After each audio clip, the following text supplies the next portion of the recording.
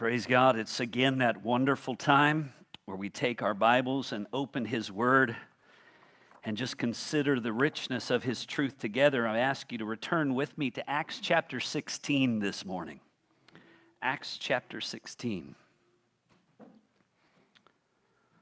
And when we take up God's Word, particularly as we work our way through narrative sections of Scripture, there are rich times where at times we get to take big chunks of passages and work our way through and see the work that God did and the places that God took Paul or whoever is the individual there and learn different things as we go. And then there's some times from that normal progress of that, what we might call that exegesis of an entire passage, where we just got to step back and look a little theologically at something within this, because it puts pieces together that help us understand this passage and help us understand a multitude of other things. And so since in chapter 16, this theme comes up predominantly, and it's an oft misunderstood theme, we want to glorify God today thinking about what the Scripture reveals concerning households, family, flesh, and faith. So listen as I read God's Word, then we'll pray and seek through the Scriptures to understand this more accurately. I'm going to read first of all Acts 16, verse 14 and 15, and then 30 to 34. So Acts 16, verses 14 and 15. One who heard us was a woman named Lydia from the city of Thyatira, a seller of purple who was a worshiper of God. The Lord opened her heart to pay attention to what was said by Paul. And after she was baptized, and her household as well, she urged us, saying, "If you have judged me to be faithful to the Lord, come to my house and stay." And she prevailed upon us. Acts 16, now beginning in verse 30. Then he brought them out, this is the Philippian jailer. "Sirs, what must I do to be saved?" And they said, "Believe in the Lord Jesus, and you will be saved, you and your household." And they spoke the word of the Lord to him and to all who were in his house. And he took them that same hour and washed their wounds, and he baptized them at once, he and all his family. Then he brought them into his house, and he set food before them, and he rejoiced along with his entire household that he had believed in God. Let's pray. Lord, we just call out to you this morning. Our desire whenever we open your word is that we would draw near to you and that you would draw near to us. Lord, there are times that you use your word to correct our path, our actions, our wrongdoings, convict us of sin and our deeds. There are times that your word is designed to correct wrong understandings and misconceptions. Lord, we pray that you would always use your word to help us, your people, grow. And Lord, as we take up this subject today that at times can be misunderstood and misconstrued, Lord, I pray that you'll help me to faithfully unfold your word and set it clearly before the saints in a way that is understandable and in a way that is encouraging to their hearts and lives. In Jesus' name we pray. Amen. So this is the section that speaks twice in this chapter of households and also of what some might call household baptisms. Now, you've probably interacted at some point somewhere with someone who has that practice. And we're aware of groups of individuals who will, because this child has been born to these believing parents, they will take that child and they will put him into some kind of circumstance where maybe they'll sprinkle a little bit of water on him, or maybe they'll pour some water on him, or maybe just dip a finger and make a mark. But something, and they often do that to the child. And I've interacted with a lot of these, many of whom are dear brothers in the faith. People who held those views would be even such faithful men in some senses, like an R.C. Sproul and others. But the challenge often comes is what will come in their language will be something like this. Well, since under the old covenant, the sign of the covenant, which was circumcision, was given to believers and their children, in the new covenant also we will give the sign of baptism to believers and their children. Now, which sounds very logical, but one of the problems that just entered in is what I spoke was not accurate. In the old covenant, it was not given to believers and their children. It was given to Jews and their children. Already by substituting the word believers with Jews, it's preparing for a misunderstanding in advance. And I want us to begin to look today to understand these things as the Scriptures present to us the idea and the understanding of households. And I want us to note this. There are two definitions of households. There is the household of the flesh, and there is the household of faith. Now note this, just because we're going to see that with regard to the saving promises and work of God, the household of the Spirit, the household of faith, is the one that bears eternal significance.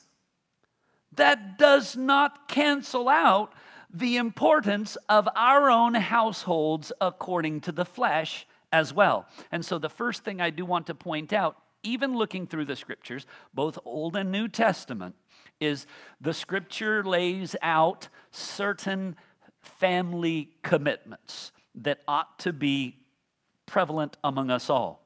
Among those, I take it up first in Deuteronomy chapter 4. It says this in Deuteronomy chapter 4, verse 9 and 10. Only take care to the Jews as Moses is at the end of his life and reminding them of the requirements of the law for the covenant that is upon them. Take care and keep your soul diligently, lest you forget the things that your eyes have seen and they depart from your heart all the days of your life. Make them known to your children and to your children's children. Because here's the reality. Those who had been 20 and younger as they came out of Egypt were permitted to continue to live and then enter into the promised land. Those who had been 20 and over, because of their disobedience, they all died in the wilderness except for Joshua and Caleb. And that includes Aaron, that includes Moses. Okay? And so, but they had seen the deliverance. They had heard the voice speak from the mountain. They had seen those mighty manifestations of gloom and fire and lightning and earthquakes and the earth opening up and swallowing Dothan and his family. Quails circling the camp as far as you could walk over knee high. Water flowing out of a rock, bitter water suddenly becoming healthy and drinkable. Just mighty, miraculous things they had seen. But the next generation wouldn't have seen those things. They wouldn't have experienced those things. There's only one way that they would know those things.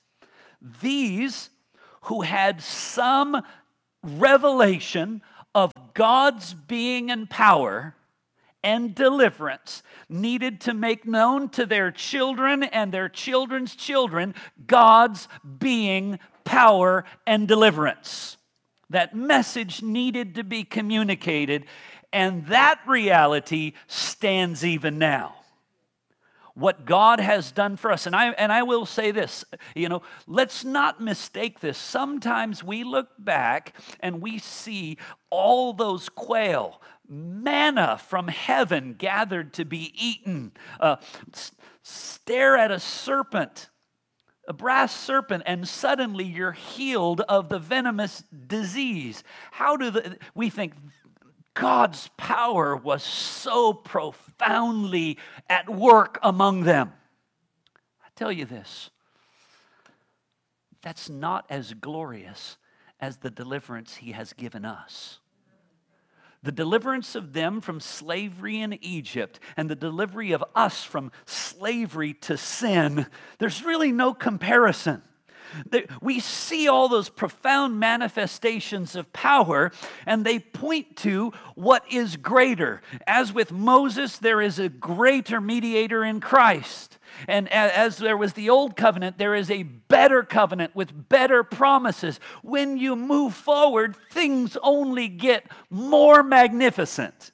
So, when they were those who should tell what was amazing to their children and children's children, how much more should we tell them? And more than that, help them understand what's so hard for people to understand. It's not all about this life. It's not all about this time. It is about eternity. I mean, we can rise up and we can make all kinds of noise, but I will tell you this. Many of those who are today clamoring for some form of justice, and I understand that, but really, do any of them want to stand before the justice and judgment of God? Because if we do, outside of the forgiveness and righteousness that is ours by union with Christ by faith, all men are condemned. Oh, it's easy to rise up and condemn others, and they deserve being condemned for the wrong they do. But what's sad is so many who are so condemning to what they see in the world do not understand that they themselves are under condemnation. And we've got to continue to make that known. And we've got to let that be known to our children and to our children's children. And when we have circumstances like we have in the world today, every moment, all of life becomes for us, oft with our children, a teaching moment. Everything becomes a teachable moment in a sense, doesn't it? Because you take all things captive to Christ. I mean, I love the way that the scriptures lay this out in Deuteronomy 6, verse 7. It says this, you shall teach them diligently to your children. So this has to be something you're committed to. You shall talk of them when you sit in your house, when you walk by the way, when you lie down, and when you rise up. Now, yes, it does not mention when you go on road trips. But is that not included in the context of this language? It's as you come, as you go, as you sit, as you lie, as you rise, as you eat, at all times, take those opportunities to speak of God, of Christ, of His glory, His existence, His priority, His power, and His deliverance. We must speak of those things. Family commitments, as we move forward into the New Testament, it presses these ideas strongly. It even says this in 1 Timothy 5:8. If anyone does not provide for his relatives, especially the members of his household. All right? So we still have a household of flesh that we have an earthly responsibility to. If someone does not do that and provide and take care of in those ways, the scripture says in 1 Timothy 5:8, he has denied the faith and is worse than an unbeliever. Now that's very interesting language. Worse than an unbeliever and denied the faith. Now listen, what's the ultimate condition of an unbeliever? Good or bad? It's going to be bad for them. And they have demonstrated by what they're doing, they've denied the faith. There are those who will profess the faith with the mouth, but they deny Him by their deeds. And their condemnation will be just. And so the scripture reminds us that we still live in this world. And while we're in the flesh, we take care of those that God has put around us who are of our household of the flesh. We provide for them. We instruct them. We speak of God. Ephesians 6 puts it this way: children, obey your parents. So children have family commitments. Parents have family commitments. Husbands and wives have family commitments. Even if at some point along the way one becomes a believer and one remains not, if in the providence of God He is pleased to keep them together, then they continue to show love as best they can. It may be that the unbelieving husband, the scripture says, might be won by the conduct of his believing wife. It says this: children, obey your parents in the Lord, for this is right. And I love that, and I do want to remind all the children who happen to be there here, obey your parents in the Lord. Why? For it is right. I remember there's a part of us, because of the society in which we're raised, that at times an instruction will be given to a child, and the question will come, why do I have to do that? My father was oft wonderfully clear, and it was as simple as this: because I said so. Now, that ought to be enough. But again, in those contexts, we can also direct it Godward. Because to obey me, even if you don't understand the why I'm saying to do this, to obey me is right in the eyes of God. And so you will please God, even if you're not so into pleasing me at this moment. But God will be pleased.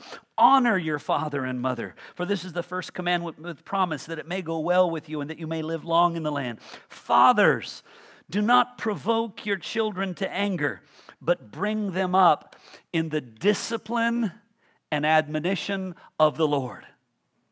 Again, discipline and admonition of the Lord.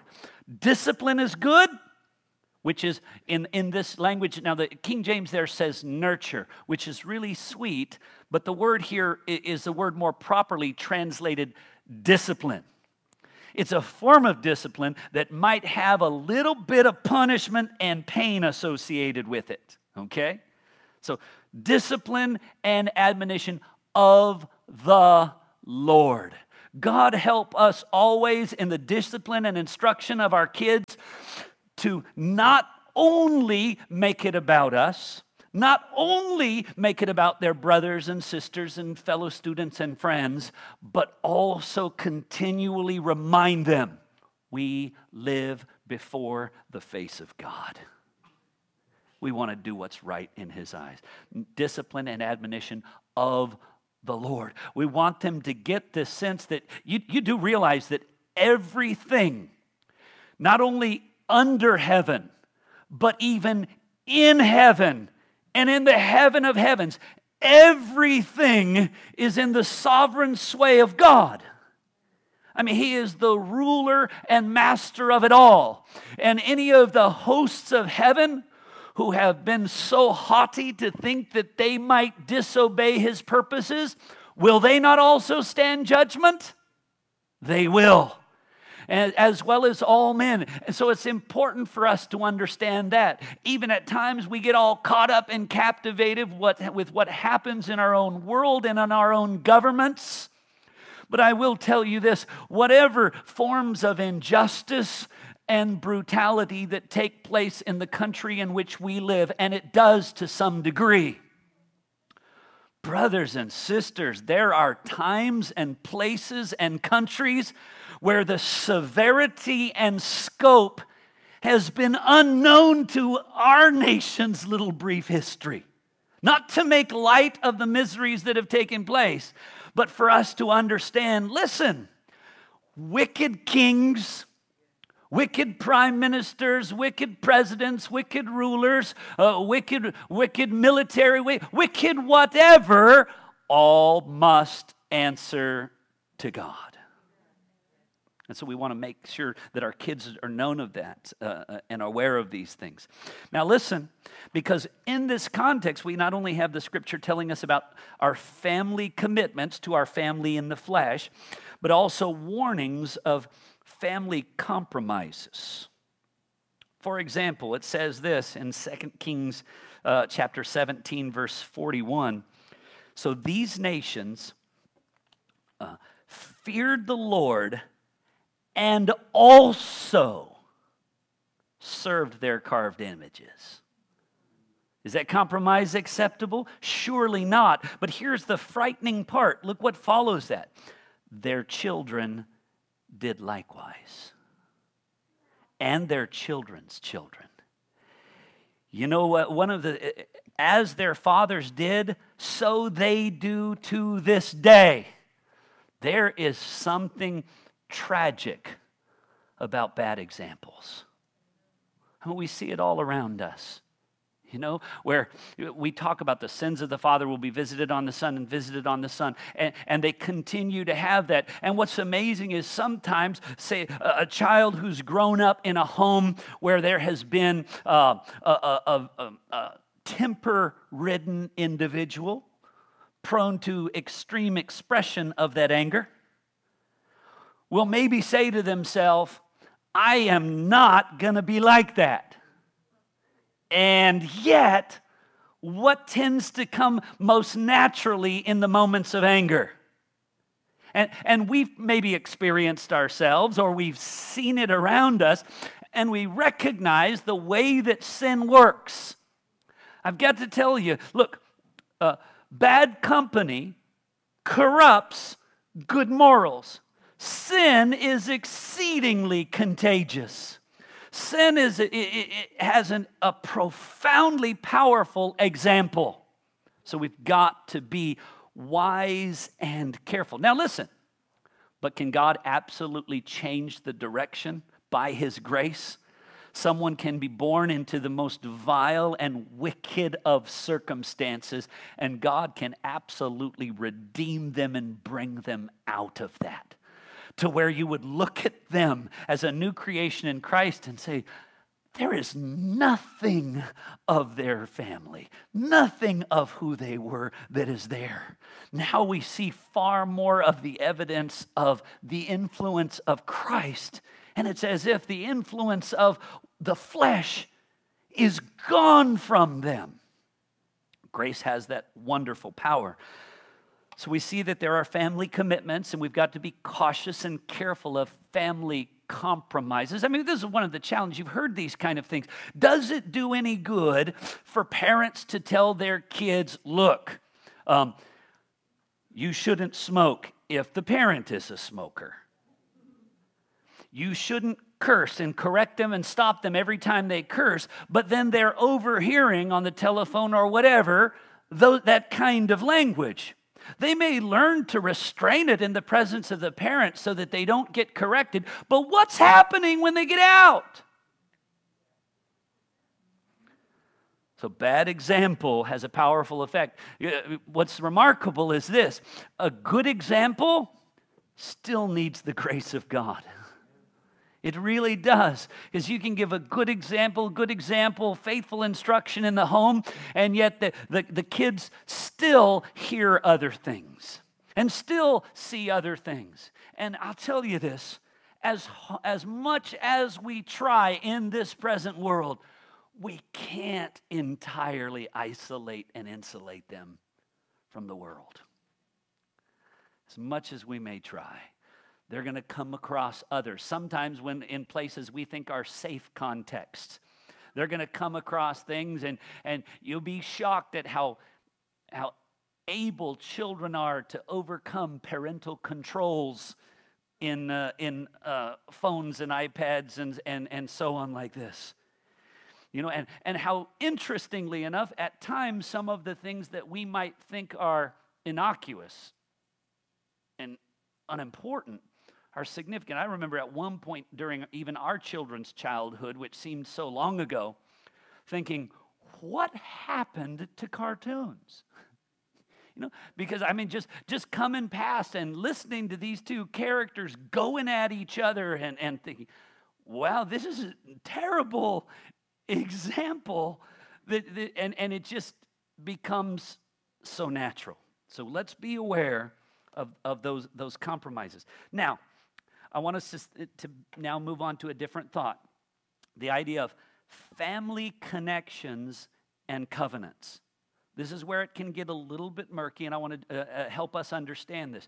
Remember, when Moses asked God for his glory to pass before him, it says in Exodus 34 these things, the Lord passed before him and proclaimed this, the Lord,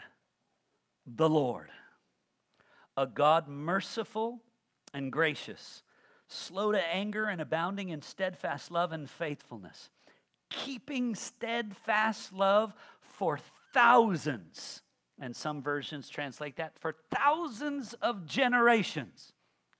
But don't stop reading there, because it also says this, forgiving iniquity and transgression and sin, but who will by no means clear the guilty, visiting the iniquity of the fathers on the children and the children's children to the third and fourth generation. All right? So some of our dear brothers who sprinkled their babies and call it baptism and such, they will focus on the passages in the Scripture that say, to them and to their children's children. They're in the covenant to them and their children's children. Well, be aware it also says, the iniquity will also pass on to their children and their children's children. And this is not something that is as desirable. I mean, it's kind of like we live in a world in which oftentimes when a loved one passes, a parent of some kind, they may leave something to the children. And I would ask you this. If the person who passes leaves debt, how much clamoring there is there among the children? Let me take care of it. Let me cover it. I have a doubt that that's ever happened. That anyone's ever clamoring to say, let me take full responsibility for all that was owed. No. But, so we don't think we should bear any obligation to the mistakes and debts that went before us. But, if they got a little bounty, they got a little excess, a little overflow, we think we deserve that. We think we've got a claim on that. So you get that, right? I mean, it's a natural tendency. We don't fight over the debt. We fight over the things that we want. Which, were either of those actually ours? Did we actually work for any of them? No. So if we get something, praise be to God. If we don't get something, still praise be to God. If we are wronged and defrauded, which sadly happens often in this world, everyone answers to God. But our priority is always going to be honoring God in everything that we say and everything that we do. Now listen, so we see this idea, children and children's children. So how do we understand this moving forward? And it's interesting, we looked briefly at it this morning. I'm going to ask you to turn your Bible, and I'm hoping you've got it, to Ezekiel chapter 18. Sometimes we do have challenges understanding the Scripture because it's written in a different culture than ours and in a different circumstance than ours. For the Jew, in the days that Ezekiel prophesied, their understanding is this: if the parents owed something, that kid owes it. Their kids owe it. If there is benefit that overflows, they get it. They had such a view of the family connection that they felt like it should be unbreakable. And in Ezekiel here in chapter 18, as well as we'll see in Jeremiah 31, in preparing them for what will be a new covenant mindset, he's indicating to them, your understanding does not hold up. And you got to get rid of that, because God's way is just, not what your culture says is just. Now, see, we don't know. It's harder for us because we're on the other side. Look, if, just as a bad example, I hope my father doesn't watch this, but if he went to prison and had 20-year term, and then he passed away at 15, I'm not thinking I owe 5. The Jews would. 5 is still owed. Get in there, boy. That's the sense. And God is saying here in chapter 18, and we live in an age that's been influenced by the correction of Scriptures, so that we're not caught in that mentality as much. But for example, it says this, verse 3. Actually, I'll go to 18, verse 2. God says to them, "What do you mean by repeating this proverb in the land of Israel? The fathers have eaten sour grapes. The children's teeth are set on edge." We do it, and they get the consequences. Well, God says this, verse 3, "As I live, declares the Lord." I just want to ask you, when God's about to make a promise and he prefaces it with, "As I live," oh my, because he has always lived, will always live. Everything that lives only lives because he lives. So I mean, this is not a maybe I'm committed to this thing. This is an absolute thing. "As I live, declares the Lord, this proverb shall no more be used in Israel." Down in verse 19 of chapter 18. "Yet you say," now this is where God has said, look, if you got a righteous man, and then he has an unrighteous kid, that righteous man is going to live by the righteous that he did under the old covenant, and the wicked son is going to die for what he did. And if you got a wicked dad, he dies for his wickedness. And a son that doesn't follow his dad's wickedness, he's going to live. So God is disconnecting that family continuity of judgment, of what would have even at that point in their minds been of covenant continuity of the family. He's disconnecting those things. Even more so, blessedly, this passage, even to a degree, disconnects me from earlier me. In the sense it says, if I happen to be one who do wickedness, and then I come by the grace of God to stop doing wickedness and to do what's right, then my wickedness will not be remembered and I will live. So I'm so thankful that woven into this are not only, ultimately, it's not the consequences merely of my fathers, but we will all stand before God on the basis of deeds we've done in the flesh. And then I'm so thankful that I don't have to worry about standing before Him for all of my sins and all of my iniquities. That this passage reminds that there are some, because of a righteous working of God, who their wickedness will not be brought against them when the time comes. But here's the warning of this. Verse 19. "Yet you say, why should not the son suffer for the iniquity of the father?" See, in their minds, hey, daddy did it, son gets it. That's it. To them, that's fair. To us, I think that still sounds unfair, but note their way of thinking. And then look at verse 25. When God explains all this to them, it says this, "Yet you say, the way of the Lord is not just." To say that the son's not going to ultimately answer for the father's deeds, but he's going to answer for his own. The one who is righteous will live, and the one who is wicked will die. To put it on the basis of the individual and what they do, they're saying, God, you're not just to do that. Now, a lot of that would probably come in when daddy's been righteous and thus under the old covenant prospered, and it's been passed on to the son, and then it's all taken away because of his wickedness. Well, that ain't right. Well, it is right, because he does not deserve that. That's why down verse 30 says, therefore I will judge you, O house of Israel, everyone according to his ways, declares the Lord, so repent.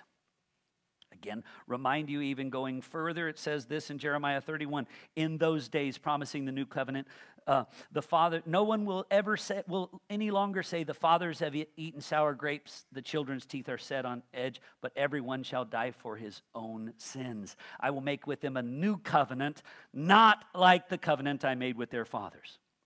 Now go on with me to one more important verse. So, under the original working of God within the household of Israel, there was a strong connection according to the flesh, right?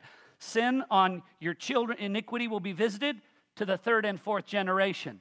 Blessing to the thousandth generation upon faithfulness and obedience. But listen, we saw that Ezekiel 18 and Jeremiah 31 begin to present, it's not going to have those same flesh connections moving forward into the new covenant. Indeed, when Jesus comes in the flesh, he says this in Luke chapter 12, verse 51. And this is absolutely striking, because he says this, do you think that I have come to bring peace on the earth? No, I tell you, but rather division. For from now on, in one house, see, under the old covenant, the thought was, to me and my house. You know, what was Joshua's response? But as for me and my house, we will serve the Lord. Well, I ask you this. We can say that, but do we have the power to actually make our children serve the Lord? Don't we wish we did? We do. We can pray, but God alone has that power. And Jesus says, no, from now on in one house, there will be 5 divided. 3 against 2 and 2 against 3. They will be divided, father against son, and son against father, and mother against daughter, and daughter against mother, and mother-in-law against daughter-in-law, and so on and so on. Now, have you ever experienced this? Yes, it happens. But what's interesting to note, this is just an absolute blasting. Because coming into the new covenant and what Christ is coming to accomplish, what he's saying is, your expectations for households according to the flesh, they don't hold up. This is not a household covenant anymore. It's not designed that way. Indeed, moving forward, houses will be divided one against another. Matthew even says it this way, to give a sense of strength to this, when they come to him in Matthew 12 and say, Jesus, your mother and brothers are here. He says in Matthew 12, verse 48, he replied to the man who told him this. He said, who is my mother and who are my brothers? Scripture says, and then stretching out his hand toward his disciples. Okay, his mother and brothers are at the door trying to come in and see him. Stretching hand out towards his disciples, he says this, here are my mother and my brothers. Wow. That's very strong, because what he's indicating is in the workings of God, there is going to be, with regard to spiritual realities and the promises of the new covenant, flesh is set aside and faith takes central stage. He goes on to say this. Actually, I love what it says in verse 50 because it connects to what we said a few weeks ago. Here are my mother and my brothers. Verse 50, for whoever does the will of my Father in heaven is my brother and sister and mother. Wait a second. How come Jesus didn't say whoever believes in me? He said whoever does the will of my Father. Because listen, that's the beauty of it. Whoever believes in him by the grace of God will, by the same grace at work within him, do the will of the Father. They live no longer for the desires of the flesh, but for him who suffered in the flesh and gave up his flesh that they might have life. And so the scriptures will lay it out in those ways that cause us to scratch our head when we shouldn't say, oh, Jesus misspoke. No, he didn't misspeak. He spoke of the fruit of faith and union with Christ. Also noting, moving forward from that, Paul writes to Timothy, and in 1 Timothy chapter 1, verse 2, he says this, to Timothy, my child, my true child in the faith. All right. Now, he used the word true child, which takes my child to the next level. But you would think once he says true child, then are you talking about some sort of physical connection? And we know not, because Timothy's mother was a Jew, but father was a Gentile. So what Paul is indicating here, that with regard to the sense of family, under the new covenant, there is a form of family that is based on faith and not the flesh. And so to Timothy, who has come to salvation through the preaching of Paul, Paul says, my true child in the faith. And he says it to him again in 2 Timothy 1:2, my beloved child. He says the same thing to Titus, Titus 1:4, my true child in a common faith. Indeed, in 1 Corinthians chapter 4, he writes to the church at Corinth and says in verse 14, he says, I admonish you as my beloved children. For though you have countless guides in Christ, you do not have many fathers. For I became your father in Christ through the gospel. So he's carrying out, there's this unique sense. There is the household of the flesh, which we have certain responsibilities to, and there is the household of the faith, which bears great significance for spiritual things. And it is those who have come to faith. So in certain circumstances, praise God, someone might be both, in a sense, a father according to the flesh, and by the grace of God, had the privilege of sharing the gospel and seeing the grace of God operative in their children's life, and they're, in a sense, a spiritual father. Now, he's never called Father Paul. You know, he didn't show up and they called him father in that sense. He's just communicating the idea, this idea. Even in Third John, John writes, I have no greater joy than to hear that my children are walking in the truth. And there he's not talking about his physical children. He's talking about his spiritual children. But for those of us who are parents, that's also something, isn't it? If our physical children are also demonstrating that they are spiritual children of the Lord, spiritual brothers and sisters, how glorious is that?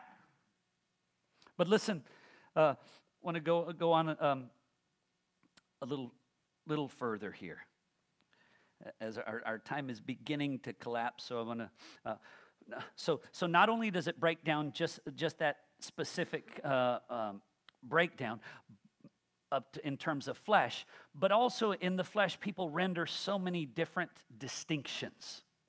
Even among the children of Israel, you had so many different distinctions. And the scripture, even so that we wouldn't get caught up in the idea of children according to the flesh, did Abraham have only one child? He had Isaac and Ishmael, But only Isaac is that child of the promise. And did Isaac have only one child? No, no, no. He had twins. He had Jacob and Esau. And so even though you have children according to the flesh, within those two, Abraham, Isaac, and Jacob, you have the children of the promise and the children of the promise. That there's still distinction within that. Now, after the children of Jacob, all of his sons become the tribes of Israel. And it's with those tribes of Israel, those descendants, that the covenant is made through Moses at Mount Horeb. But as we come forward, we're reminded of this wonderful truth as it says this in Colossians 3:11. Here, there is not Greek and Jew, circumcised and uncircumcised. Now, I want you to we need to remember this. We live in an era where we think there are some people who have such messed up minds that they will look at people who are different than them and they will think they're less than them. They will think they're less than human. They'll think that they're some kind of animal. Well, that's how the Jews oft looked at others. The Syrophoenician woman says, look, even the crumbs are given to dogs. You know, there was negative views at times of Jews towards the filthy, wicked, vile outside of it. And strangely enough, in the Roman community, they did not look up to the Jews and think that they were the cream of the cream and the best of the best. They thought, no, they are the ones who ought to be subservient to us. And I will tell you this, men seem to tend to look to every distinction possible to draw division. You know, and they'll do it even within tribe. Even that within neighborhood and neighborhood. And it just breaks down. But look what it says here. There is not Greek and Jew, circumcised and uncircumcised, barbarian, Scythian, slave, free, but Christ is all and in all. Now note this. Generally, even when we use the term barbarian, we don't use it complimenting somebody. Right? So a lot of these terms, when they would speak of another person, it's brutal. But in Christ, that is done. So this hyper flesh view within the family, we've got to be careful, though we have responsibilities and commitments within the family.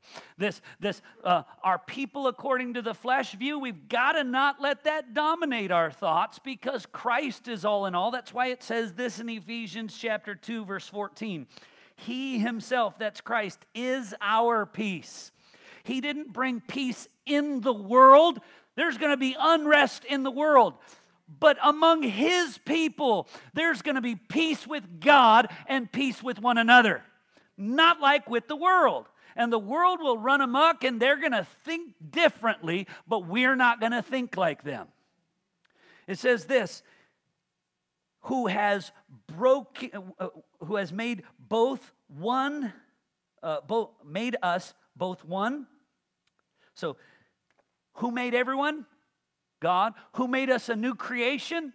God in Christ. So we are one, though before we were not.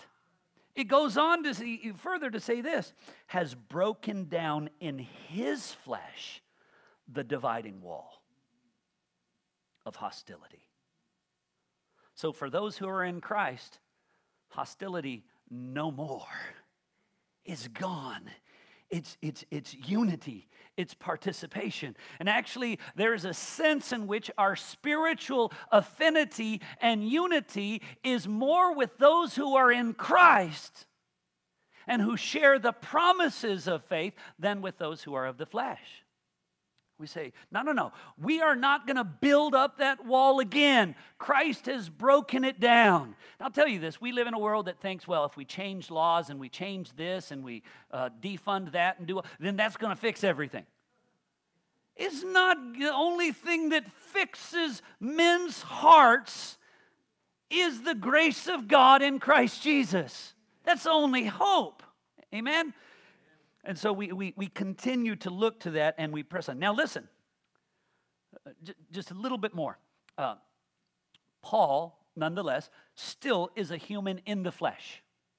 And as such, we even heard briefly this morning in Romans 9 and Romans 10, Paul has a heart that those who are his kindred according to the flesh, he wants them to be saved.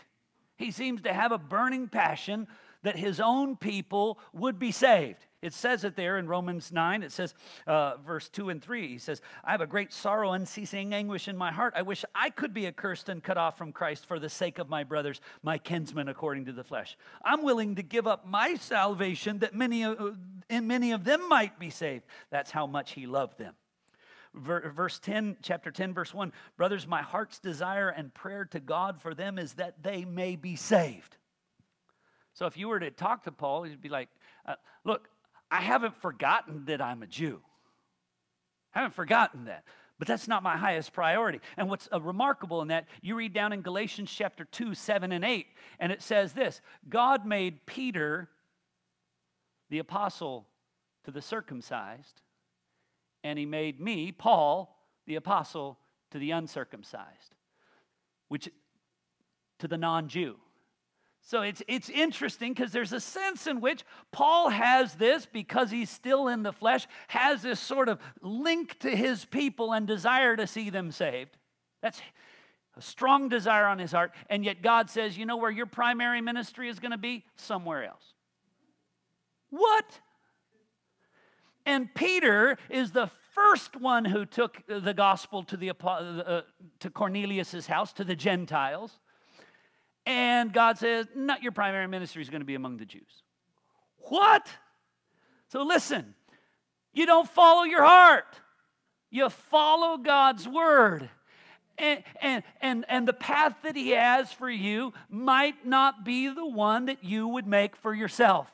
Wherever he puts you, wherever he would have you, do that. And so he may take you to places like Philippi, like Asia, and pretty soon Paul is finding himself in places where there's no synagogues to start out, no Jews to begin meeting with, because God has broken down those things.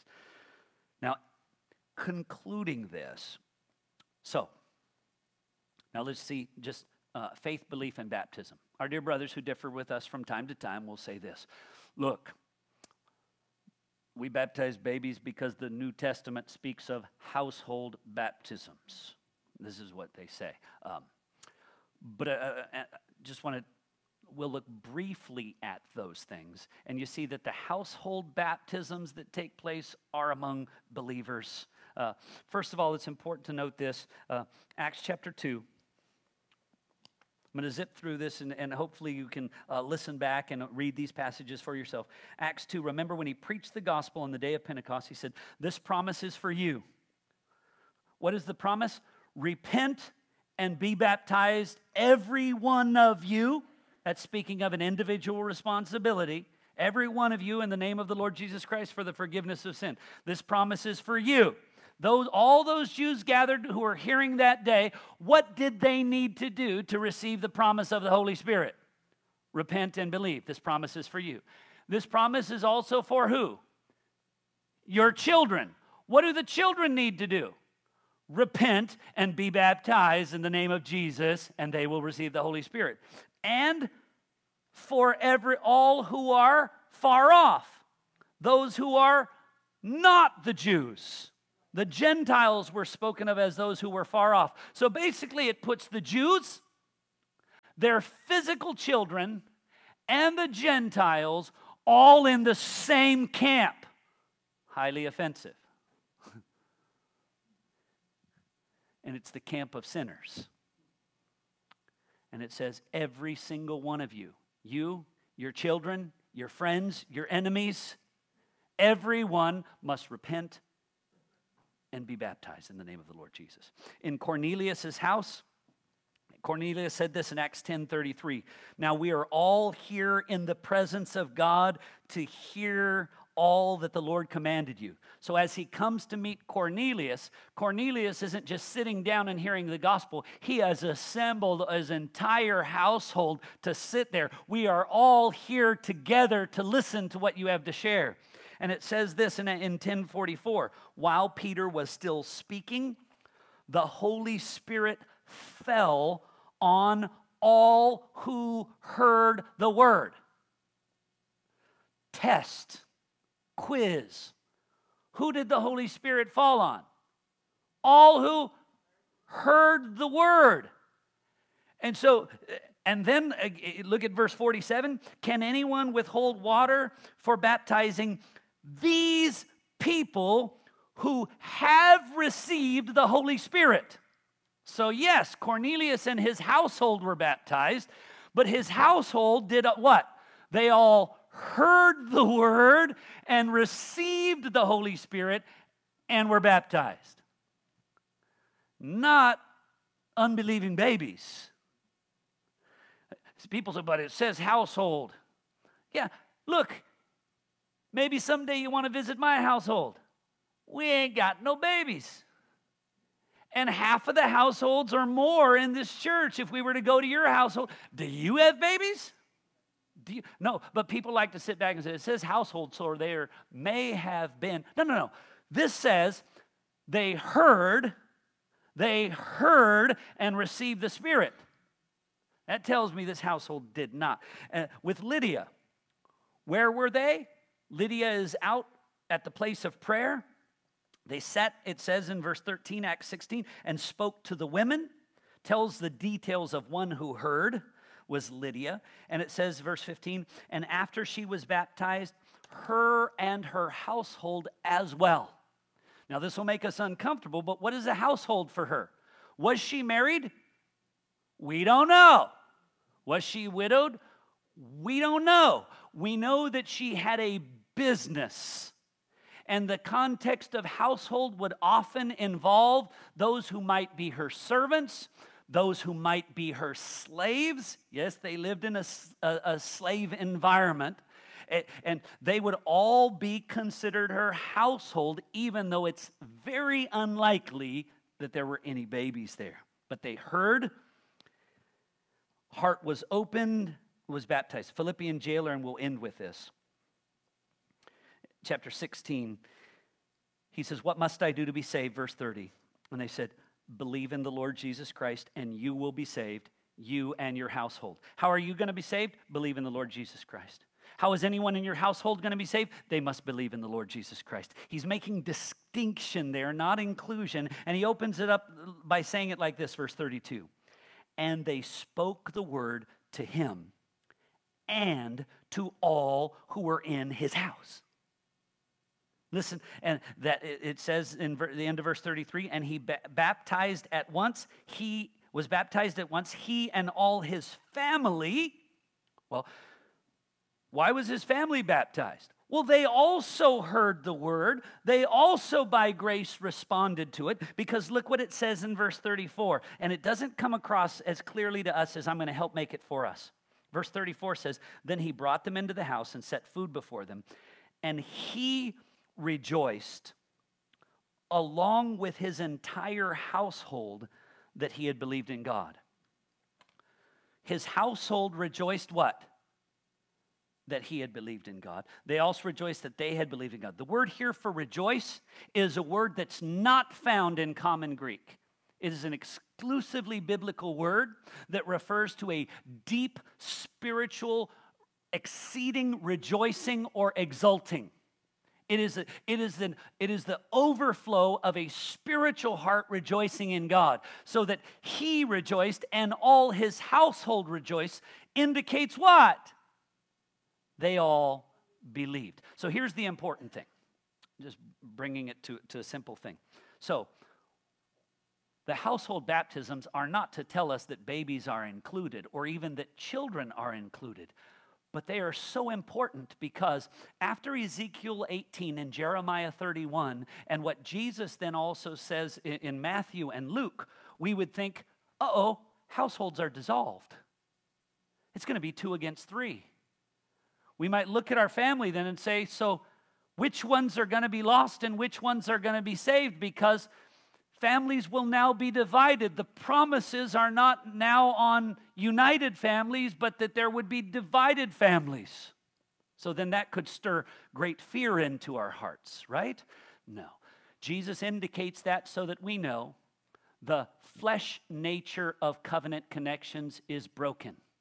But I'm thankful that we also do have recorded for us a couple instances of household conversions and household baptisms. Because though the covenant is not a household covenant, sometimes the mercy of God falls on everyone within a home.